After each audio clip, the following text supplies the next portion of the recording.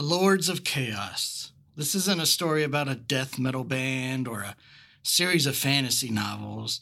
No, this is a story of a Florida gang that absolutely menaced one town in 1996. But that's kind of just the tip of the iceberg of the story. The Lords of Chaos kind of devolves into one of the craziest stories we've covered. And I think you're going to love it.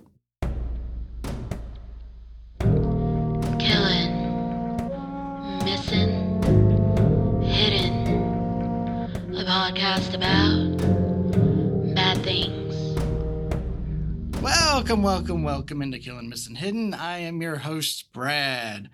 I hope your day is going better than mine, because I think this is the 5th time I've tried to record this intro. My tongue is not working at all. But nonetheless, I appreciate you being here. I'm glad there's editing software so you don't have to suffer through my incompetence. This story is going to be one where people may be sending me thank you emails afterwards because it's so off the rails. It is nuts. I try not to oversell what we're going to be talking about, but this one is wackadoo. First, remember our push for 50. No, I'm not going to shut up about it, Gene. We're going to keep talking about it until we get 50 patrons or that pack of cybernetic ninja sea otters finishes the job. Make it easy for both of us. If you're in a position to join, just go ahead and sign up. You'll be my hero. Much like newest patron Laura. Dear, sweet, beautiful Laura. Thank you so much for joining. We love you. If we can ever do anything for you, if you know the code to deactivate the sea otters, we'd appreciate it. And we love you. Thank you.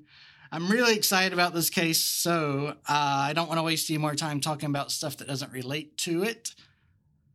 Please make sure you've cleaned out. Well, I assume this one's probably going to take an hour. This is going to be like Avengers Endgame of the KMH world. God, I've said all this and now it's going to suck, isn't it, right?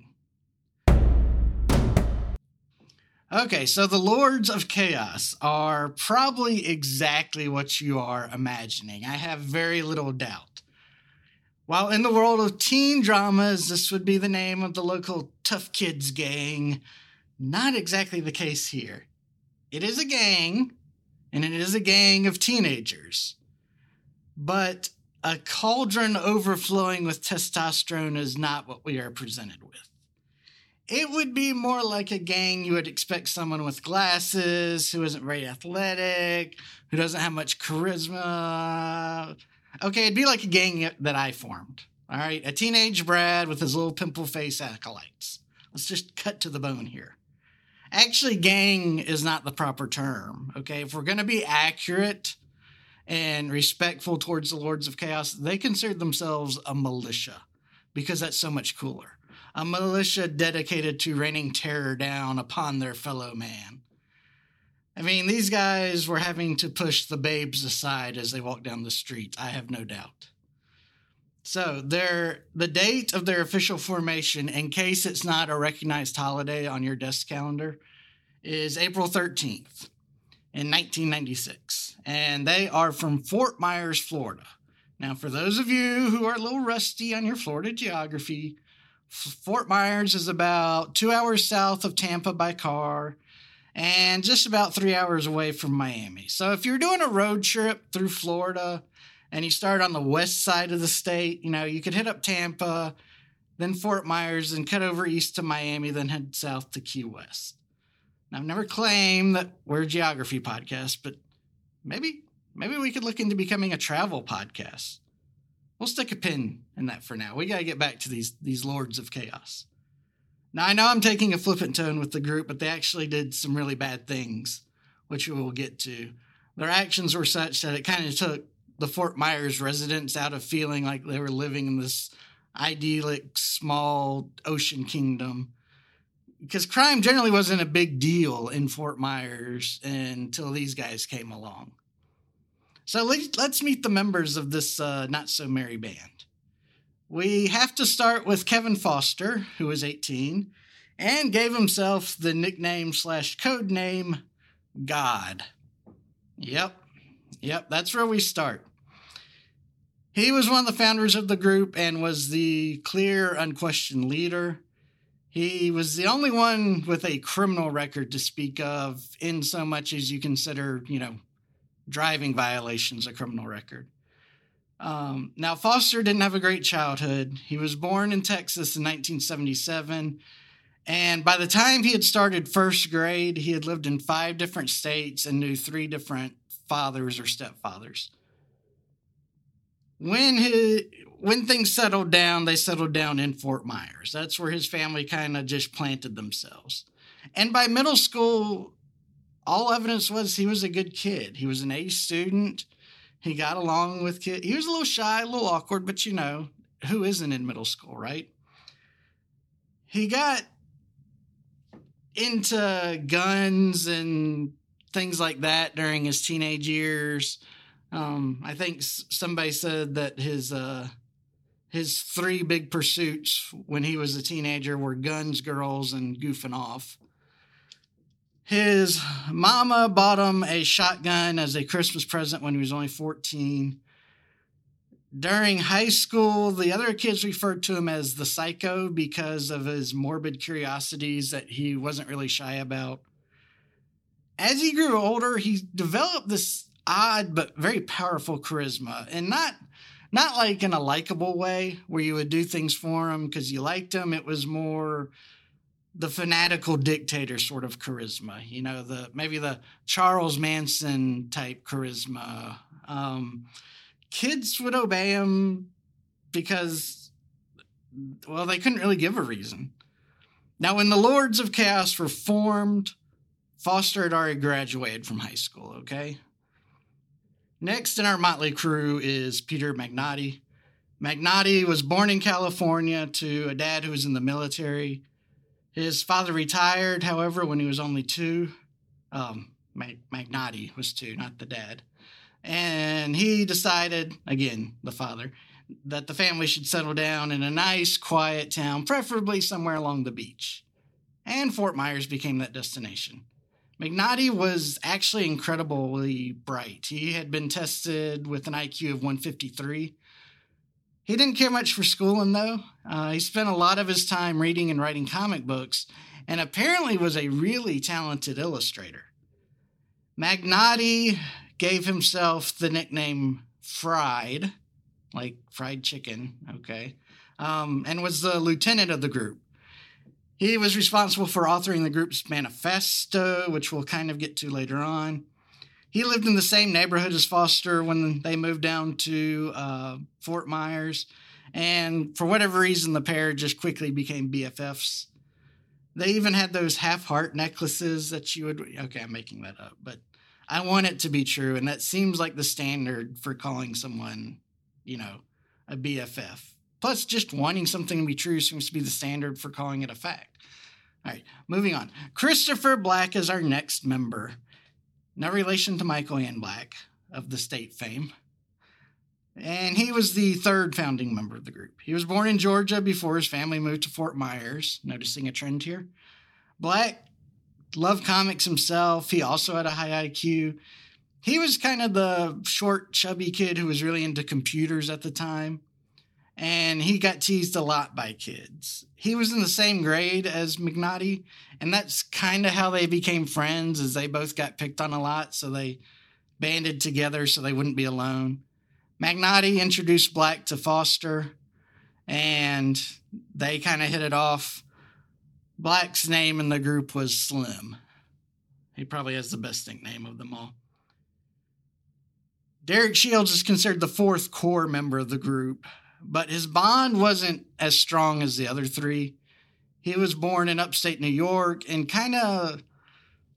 became kind of lost at the age of 5 when his father abandoned the family. Fortunately, he had an older brother named Peter who kind of really stepped up. And he took Shields under his wing, and he realized that Shields was really good at baseball, so he would take him to baseball practice. He would practice with him, and he got to be pretty good. And then the family had to move to Virginia, and in some incident I never found the details of, Peter was murdered. And this really devastated Shields. With this going on, the mom just had to get away from Virginia for obvious reasons, and they ended up in Fort Myers. Shields was the sort that got good grades but didn't really put up much effort in school. He was one of the star players of the school baseball team, and good enough that college scouts would come and watch him play. Though he had completely different interests than the rest of the group, for some reason he just really got along with Magnotti and Black. Shields took the nickname Mob for the group. Now, what's interesting is Shields and Foster really didn't get along that well, but Shields was too lazy to really care, and he never really challenged his leadership or anything. So, like I said, he was kind of the fourth core member of the group, and he was an active member of the group, but he didn't have the same passion that the other three did. This gang, or militia, would eventually become 8 members strong. The 4 other members were Chris Burnett, a.k.a. Red, Thomas Tyrone, a.k.a. Dog, Brad Young, who had not earned a nickname apparently, and Craig Lash, who also had no nickname. They were considered lesser members by Foster, Magnotti, and Black.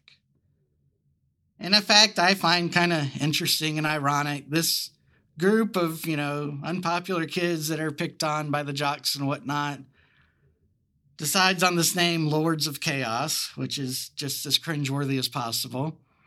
And then they choose a symbol to identify with their group. And that symbol was something from the world of mathematics. It was based on an inside joke involving a math question Foster got wrong on a test. Seriously. Not the coolest of background stories, but who am I to judge? Well, I am the host, and so I do get to be a little snarky, don't I? All right, never mind. The symbol was that for an empty set. Since we're not a math podcast either, we won't really spend time, exploring the ins and outs of what sets are. But if you don't know, which I didn't, it kind of looks like a 0 with a diagonal line running from the bottom left to the top right. This is what God, Fried, Slim, and Mob chose for their kick butt game. If I had a gang or a militia, I think we'd have much better nicknames. I think that would be, we'd have a standard that you'd have to meet. You'd have to have names like Duster or Bones or Hulk. We'll save that for the cult whenever it forms, I reckon. All right, I keep getting off track. Let's focus here. Lords of Chaos. Their reign of terror over Fort Myers began on the evening of March 24th, 1996. That is before the official formation date of the gang, okay? But that's when we recognize their activities. The 4 kids stole 2 Jeep Cherokees from a local dealership, drove them to the outskirts of town, and set them on fire. The Jeeps cost about $60,000 each and were both totally destroyed by the fire. One of them was so badly destroyed, police could not get the VIN anywhere on it. There was so much damage, which is impressive and also means that obviously some sort of accelerant was used. Apparently, the Lords watched their little act of arson from atop a nearby grain silo, and thus began their symphony of destruction. Well, symphony may not be the right word. How about chamber music ensemble of destruction? Is that more accurate? The next act of vengeance against the world occurred a few days later when the boys built a bomb. A simple one, but a bomb nonetheless. They placed it inside of a soda can, and then somehow managed to sneak in and duct tape it to the underside of a pharmacy counter at the local Walmart. Now, Foster called the pharmacy to make a bomb threat, but whoever answered in the pharmacy just hung up on him.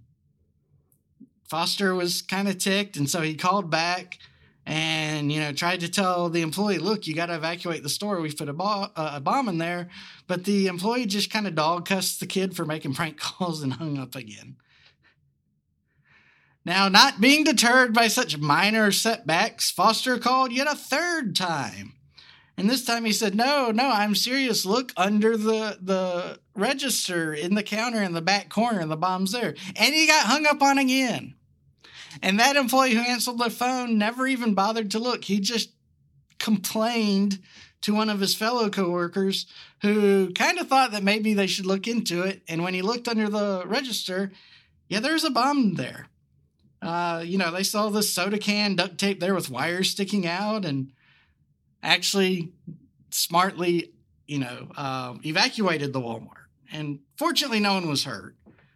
I'm just imagining that employee telling Foster something like, look, I heard your threat, but I don't care. I work retail, okay? You don't think I beg for the sweet release of death every day? And I say that as a veteran of the retail workforce. Once that bomb threat was taken seriously, of course, the police had to swarm the building. The bomb squad was called in. All those fun things that cost taxpayers lots of money. These wacky kids, huh? Lords of Chaos then just kind of spent the next week or so committing petty acts of vandalism. They threw rocks through car windows at a local church one Wednesday night. They busted the plate glass windows out of stores at a few shopping centers. They randomly opened fire hydrants throughout the city. They would try to knock over road signs. They one night broke the windshields of multiple off-duty and unwatched taxi cabs. Lots of vandalism. All of it stupid, all of it immature. Kids just being kids who need a good punch in the face. The main three of the group visited a restaurant known as The Hut after it was closed one evening looking for something to steal. When they got inside, they heard what sounded like monkeys coming from the back. And when they got to the source of the noise, it was actually two macaws in a cage. Macaws are those really pretty colorful birds that kind of resemble parrots. Well, they're actually part of the parrot family, so I guess they don't resemble parrots. They are a type of parrot. I'm sure you've seen them. I'm sure. Okay. I'm rambling again. So, these three super awesome mastermind villains decided that it would be so wicked to kill the birds. They actually set the cage on fire. Fortunately, one of the macaws survived. At the time of the crime, the macaws were worth around $3,000 each, and the cage sold for about $1,000. So in an effort to look for something to steal, they decided to burn up $7,000 worth of bird and cage. And this is kind of a significant moment to me in the mindset of this group, because we go from vandalism and property destruction and thievery to, killing animals. And, every time you read about a killer who liked to kill animals when they were young, their story never ends well, does it? Unfortunately for Foster, their antics were not drumming up the media attention he so desired. All they got was being called, quote, pea-brained vandals in the small community paper. He wanted the Lords of Chaos to be feared. So Foster decided that something big needed to happen on April 19th. It was the 3rd anniversary of the siege at Waco and the 1-year anniversary of the Oklahoma City bombing. So they wanted to bring a bang to Fort Myers in retaliation for the government's actions. Don't know what actions, and I'm guessing the kids probably don't know what actions either, but it sounds good, right? So that's when we get to the manifesto. It was officially titled, quote, Declaration of War, Formal Introduction of Lords of Chaos, which, as I said earlier, was primarily authored by Magnotti. The manifesto, which I looked, but I couldn't find a full copy of it, warned Fort Myers that it was dealing with an intelligent and formidable foe with, quote, and I love this, balls of titanium alloy, which is oddly specific. So good. And they had a wicked, destructive streak. It promised the Lords of Chaos would usher in a new coming of God through destruction of biblical proportions that would just slay the populace. Now, that manifesto was completed on the evening of April 17th. Foster wanted it mailed to the most powerful man in the free world, the Fort Myers city clerk. Though for some reason that never occurred. I guess they kind of overlooked that part. I don't know. They had a lot going on in their lives. Manifestos are a lot of work, I assume. So on April 19th, the boys loaded up one of their pickup trucks with 10 stolen propane tanks and drove to an old abandoned Coca-Cola bottling plant in town. Now, this just wasn't some dilapidated building. This was a designated historic landmark in the town. Somehow they managed to sneak the truck inside the building unseen. They unloaded the propane tanks one at a time, turned on their valves to start releasing the gas. Once they got the 10th one on the ground, they used an empty Pepsi can. I assume there was supposed to be some irony in that. But they used this empty Pepsi can as a flash bomb and then hurried away from the scene in their truck. The fuse on it was long enough so that they were able to park a few blocks away so they could witness the destruction, which did indeed happen. It showered U.S. Highway 41 with glass and other debris. It was such a big explosion, it caused about $100,000 worth of damage. And fun fact for all you South Park fans, the propane tanks were stolen from a store called Starvin' Marvin's.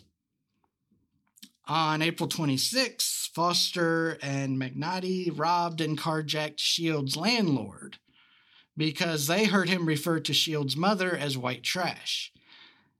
And maybe because the landlord also owned a diner and he was rumored to take the cash home with him each night, which turned out not to be true this night. The landlord was fortunately uninjured in the attack, but the boys took his car and destroyed it before abandoning it kind of off in Nowheresville.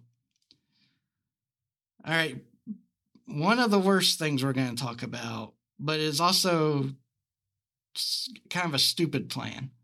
They wanted to commit a mass shooting at Disney World. And they had this really, really overly complicated plan to make that happen. So, Disney World apparently was holding a graduation night. All the graduates from Florida high schools could come down. There would be, kind of a party for them. And they decided they were going to infiltrate this party. So, step one was they were going to go to a local department store and steal clothes they needed to dress the part. Apparently, this was not a shorts and t-shirts sort of event. I'm guessing it was probably jacket and tie. Step two was when they got into Disney World, they were going to sneak away and find, somehow, where the character costumes were kept. Step three was, again, somehow, they were going to sneak the character costumes either out of the park or put them in a spot in the park where nobody else would find them. And then step four, they were going to come back to Disney World with firearms, dress up as the characters, and then just start a shooting. But the plan never quite got off the ground. See, to steal the clothes from the department store, they decided that what they would do is go to the local Army-Navy surplus store and buy a smoke grenade. They were going to find the clothes they needed, and once they were ready to go, they were going to trigger the smoke grenade. It was either just going to be tossed or it was set up to a tripwire. I'm going to guess the tripwire because that's even more unnecessarily elaborate. And so once the smoke started going off and the chaos that would cause, they were going to sneak out with the clothes. Well, what they didn't know is that an Army-Navy surplus store is not going to sell you a live grenade. So they bought essentially a dummy grenade. And when they tried to make it go off, nothing happened, and they panicked, and they just ran for freedom. So, as awful as that plan was, thank God they were Dr. Evil level of stupid in planning it. Okay, now we get to the big one. The night of April 30th. The event that kind of signaled the high watermark of the Lords of Chaos, but also effectively ended their terroristic activities. The plan for April 30th was to set the high school on fire. I've seen conflicting reports on who exactly was involved in this activity, but Black is often mentioned as being there with Tyrone, one of the lesser members of the squad, if you'll remember. Court documents indicate Foster was also there, which makes sense because this was a big attack. Why wouldn't the leader be with the group? And again, according to court documents, the remaining members of the group, gang/militia, were apparently kind of spread out as lookouts around the school, with the bulk of them being concentrated in the auditorium area because that's where they planned to set the fire. So Black and Tyrone and Foster are the ones that go into the school, and before they set the fire, they decide they were going to see what they could steal. So what do they steal, you ask? Well, like any good criminal masterminds, they understand the value of a good stapler. So they got several staplers.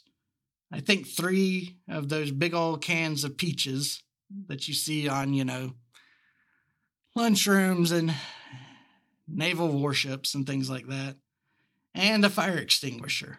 They didn't really want the fire extinguisher, but it was being used as they marched through the halls, to break windows and things like that.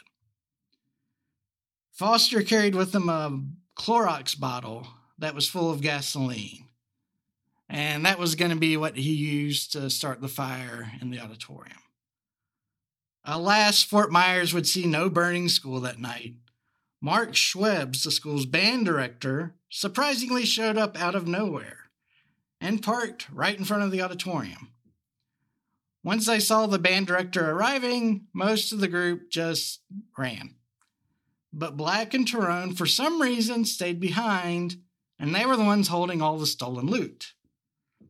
Since they were students at the school still, Mr. Schwebs recognized them, and he kind of seized the boys. He took the stolen property, and he said, "You two and me and the principal and a local cop, we're all going to have a little meeting about this in the morning, okay?" There are few truths in this crazy world, but here is one of them. A group known as the Lords of Chaos, led by a teenager nicknamed God, is not going to take such a slap in the face lightly. Black was furious when he rejoined the rest of the squad and declared with malice in his heart that someone had to die over this atrocity. And Foster agreed. Foster apparently worried that if Black, or particularly Tyrone, were arrested, the Lords of Chaos would be exposed and held accountable for all their criminal acts. Tyrone was apparently very emotional when Mr. Schwebs showed up. And so that's why Foster thought, we can't rely on this dude. So that night, a plan was hastily constructed. Mr. Schwebs was going to have to die. Now, this was not the unanimous position of the group. Indeed, Shields claimed that Foster had to load his shotgun and point it at the group to get everybody on board with the plan. But that kind of bonded them all together. Foster declared that Black had the right of first refusal for killing Mr. Schwebs, but Foster would carry it out if Black couldn't or didn't want to. They decided against trying to stage the murder to look like a robbery or anything like that. They wanted people to know this was a pure assassination. So Foster obviously supplied the gun. Black's job was to find Mr. Schweb's address. Another member of the group was sent out to steal a license plate so they could attach it to the vehicle they were going to use when they left the house. When they were divvying up responsibilities, it was determined that the core 4, Foster, Black, Magnotti, and Shields, would be the ones to participate in the murder. Shields was the most against this plan. He may have been the reason the shotgun was pulled. And in fact, according to undisputed court testimony, he apparently, his job was to get ski masks and gloves. And when he went to his house to get them, and when he was about to leave, he pulled out of his driveway, started pulling out of his neighborhood, then turned around and came back home and sat in his driveway for about 5 to 10 minutes, deciding whether or not he could really do this. But he showed up just the same. When they got to the car, Foster kind of split up the responsibilities. Black was going to be the driver. Magnotti would be the lookout. Shields was going to have to be the one to knock on the front door as a decoy because he was the only one that had been in band. And Mr. Schwebbs knew who he was, and they felt like Mr. Schwebbs seeing one of his students at the door would be most likely to get him to open the door and step out, where Foster could then shoot him and kill him. Now, early on in the planning, apparently, they just kicked Tyrone out of it altogether and said, "You're not part of this. You're too upset. Go away." Now, while they were driving there, Magnotti really expressed a lot of trepidation about being involved in a murder. But he was in the car already, and he gave in to peer pressure, especially when he was assured by Foster that, look, we're using a shotgun, we're using buckshot. There's no way police can trace that back to my weapon. So we won't even be looked at. Don't worry about it. Now, why did they need 4 people to kill one teacher? There's a simple answer for that. It's because Foster wanted an audience if he was going to do this. On the way to Mr. Schwebb's house, Foster was gleeful and sang a particularly insane version of Santa Claus is Coming to Town. And I happen to have the lyrics right here just for you. He sees you when you're sleeping. He knows when you're awake. He knows if you've been bad or good, so be good for goodness sake. Oh, you better watch out. You better not cry. You better shut up and prepare to die. Kevin Foster's coming to your house. The boys arrived at Mr. Schwebb's house at about 11:30 p.m., and the plan, everything went perfectly. Everything. The road was empty the entire time they were there. All the neighbors' lights were off. The only light that was on was Mr. Schwebb's. Shields went with Foster to the front door. Foster got into the shadows. Shields knocked on the door. Sure enough, Mr. Schwebb's kind of cracked the door, looked out, saw Shields, and opened it up and said, "What are you doing here?" Shields didn't know what to say, so he just ran away. Well, Mr. Schwebb's kind of gave 2 steps of a chase and then froze and kind of watched, like, what's going on here? When he heard a rustling to his right. When he turned to his right, he saw Foster standing in the shadows with a shotgun. Foster shot Mr. Schwebb's 2 times, once square in the face and a second time in the groin. That second shot was because Foster believed Mr. Schwebb's was a homosexual. Foster and Shields ran back to the car, and the 4 boys sped away without being seen. Shields was an absolute wreck as they drove away. He was shaking and crying and just kept repeating over and over, "Oh my God, oh my God, oh my God, oh my God." Meanwhile, Foster just sat there cool as a cucumber, like they had just been to Taco Bell or something, not a care in the world. The gunshots woke up several neighbors. The police were called. It just so happened that at the same time of this killing, there was a massive accident on the interstate that was in Fort Myers jurisdiction. So most of the on-duty cops were there, and it was not nearby Mr. Schwebb's house. So it took a little time for cops to show up. Once they did, they quickly discovered Mr. Schwebb's dead near his front door. The medical examiner later determined that the first shot to the face almost certainly killed Mr. Schwebb's instantly. The boys returned to Foster's house where they celebrated. Foster forced them all into like a football type huddle, and he personally congratulated each of them for sticking with the plan and doing their jobs. And, look, when we work together and we stay in our lane and we pull off our assignments, look what we can accomplish. Foster then continued the celebration by calling Burnett and Tyrone to let them know what had occurred. The next day, which would be May 1st, 1996, Foster went over to Young's house and spent the day with them. When it was time for the news to come on, Foster insisted they watch it. And sure enough, the lead story was the killing of Mr. Schwebbs. Foster was just giddy and was giggling like a schoolgirl during the report. He told Young all about what he did. He said he looked Mr. Schwebbs dead in the eyes before he pulled the trigger. He described the cloud of red that exploded from his face. Totally normal reaction, right? The boys get lucky again. The police's initial reaction to this killing was to start investigating in a totally different direction, because it was kind of an open secret at the school that Mr. Schwebbs was known to be involved with a fellow teacher. But that fellow teacher wasn't single.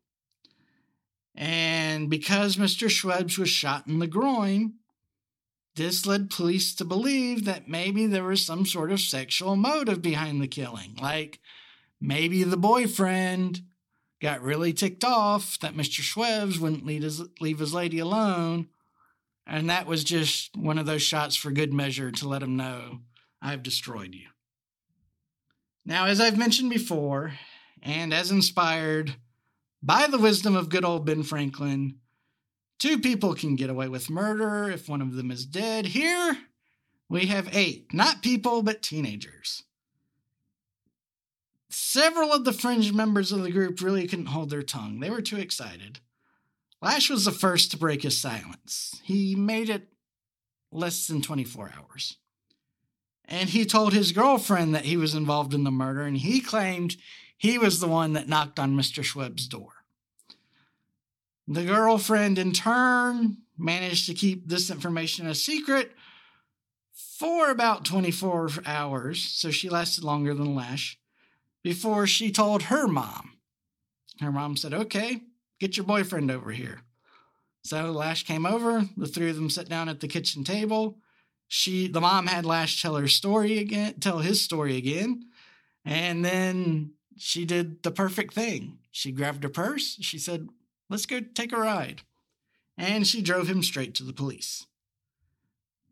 Now, Lash holds out under police questioning for all of about 18 seconds. He tells detectives everything he knows about the murder. Now, remember, he wasn't there for the whole plan. In fact, Lash actually wasn't there for the bulk of the plan. Once they decided they were going to do the murder, that's when Lash was dismissed, because he was the newest member of the gang and they weren't sure they could trust him. That's also when Tyrone was dismissed because he was so upset. So he tells them what he knows. He tells them, and he knew who was participating in it. He also tells the police about that little explosion at the bottling plant that the Lords of Chaos orchestrated.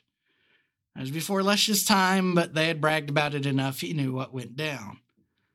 He also let the police know that their next planned bit of criminal activity was to rob a Hardee's fast food restaurant where Shields and Magnotti worked. Now, the police did something smart here. Major props to the police here.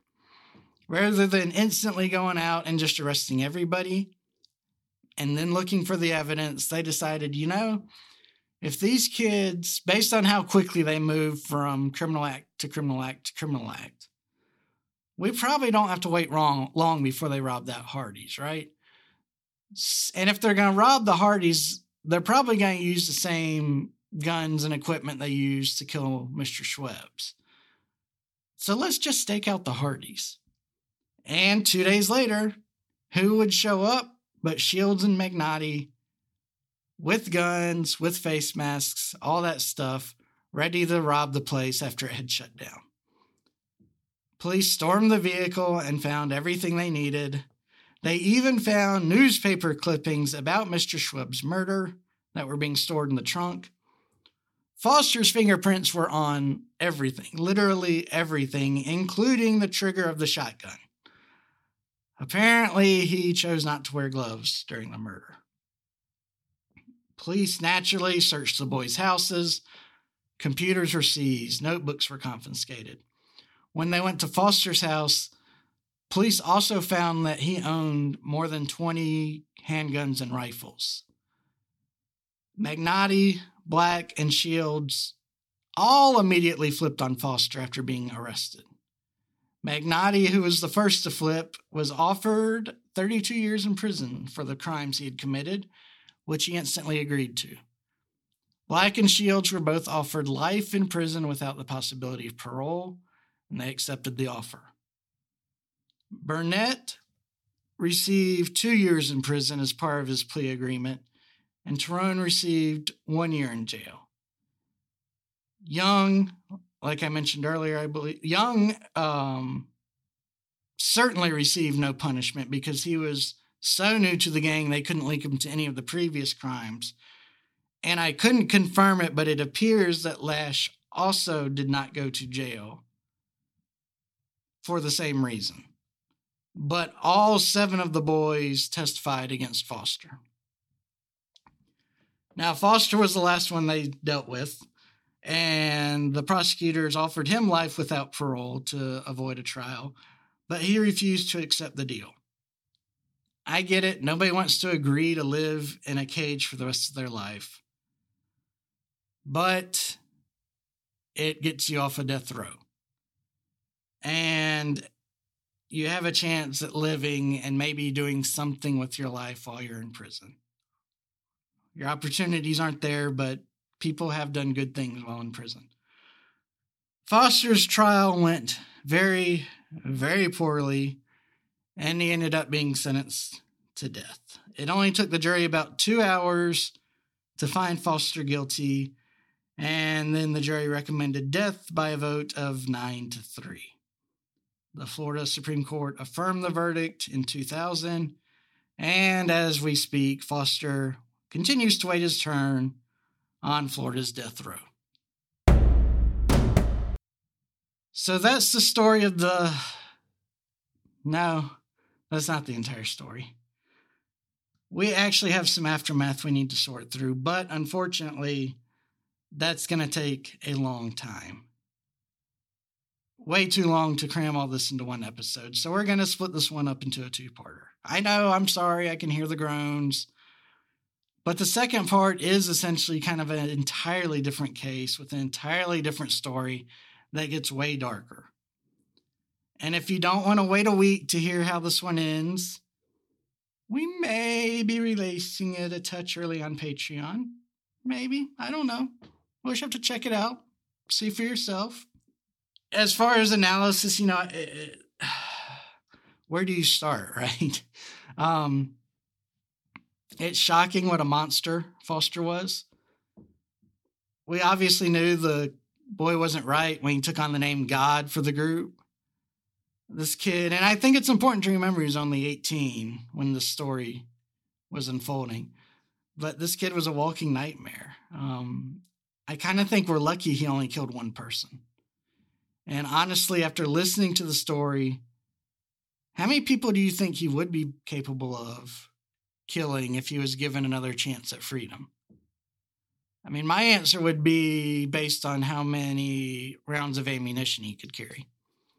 I think he's just of that mindset. And you want to hear something really wild? The neighborhood where Foster lived, he was considered a good kid. He babysat lots of other kids in the neighborhood. There was one child who was dying from cancer, and he made a special point. He would go play with that kid every week. He would buy him little things to cheer him up. He tried to offer that kid comfort as he was slowly dying. There was an elderly woman in his neighborhood who was in a wheelchair. He would go over there and cut her grass, help her with her groceries. When he was sentenced at the sentencing hearing, literally dozens of people showed up in support of Foster. And they said, this is a good kid. We don't know what's happened here, but we've known him most of his life, and he's always been a good kid. But it seems like, in my opinion, his mother didn't encourage him in the right ways. And that caused Foster to develop into what he was. I think if in a normal family environment, he would have developed into a good person. and been a blessing on this world. But instead, he rots in a cage today, and deservingly so. I feel a little, and I stress little, bad for the other kids involved with foster. They certainly deserve the punishments they got. I'm not saying that. But once they chose to associate with foster, I feel like they really lost a lot of control over their lives. I feel like foster was just that demanding of a militia leader. His personality was just way too strong, and they were too young to resist it.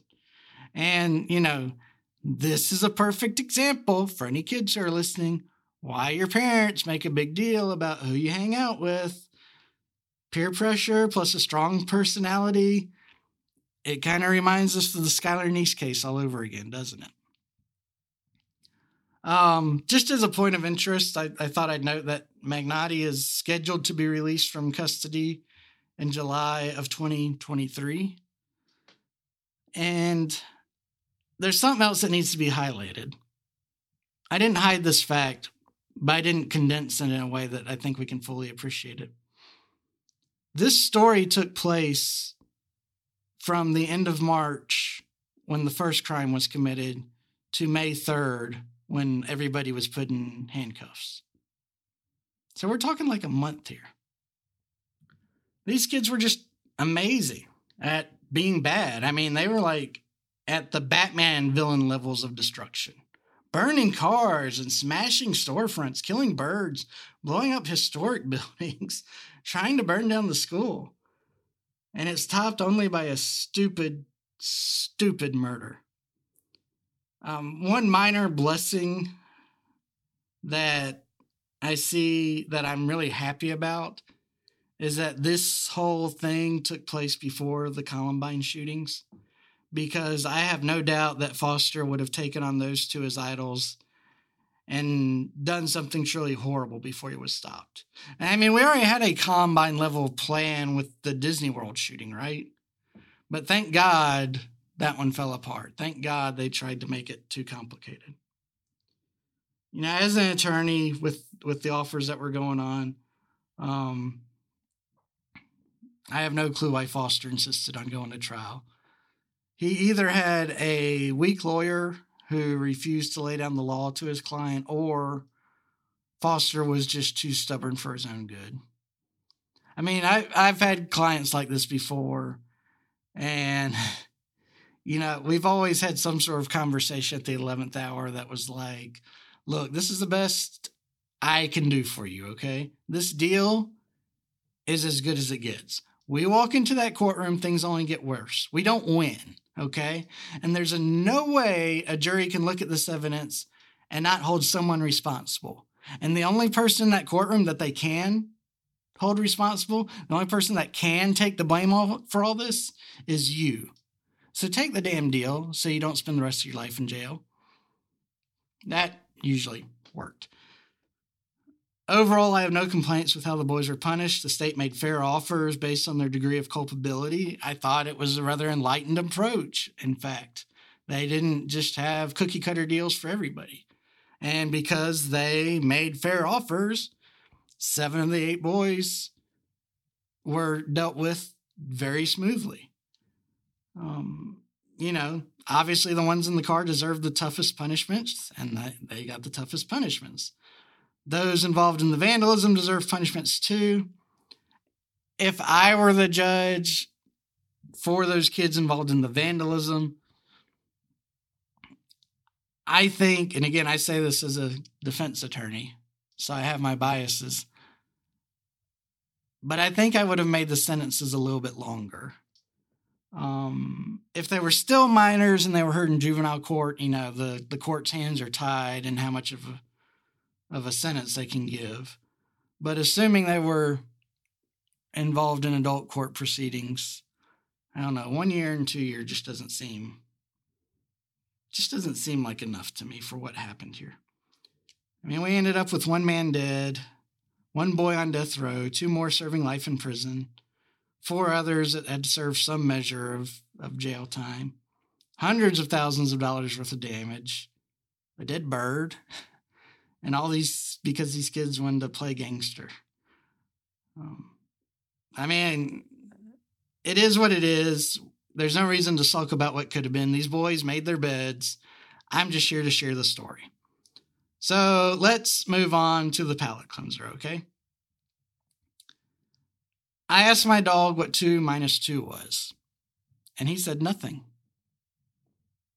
Get it? Get it? Yeah. A dumb one, kind of funny, cute. Hope you enjoyed it. All right. Again, please, Patreon, go check it out. It is a need in your life, not a want. If you're wanting a little KMH all over your body, you want to feel our warm embrace over your tenders, remember we've got merchandise for sale on our website. Pretty good stuff, actually. Much better than our last supplier. I'm really happy with it. So you'll dig it. It's not crazy expensive, actually. Their prices from my supplier are pretty fair, so and I'm not gouging anybody. So check it out. But with that, I will bid adieu. We've had some fun together this week, but I'm afraid it must end. Thank you for always supporting our show. You all mean the world to me. Now let's go kick some butt in the real world by doing a bunch of nice things, okay? Love you all. Brad out. Thank you for listening to Kellen Missing Hidden. Make sure to rate, subscribe, and share. Questions? Email us at info@kmhpodcast.com.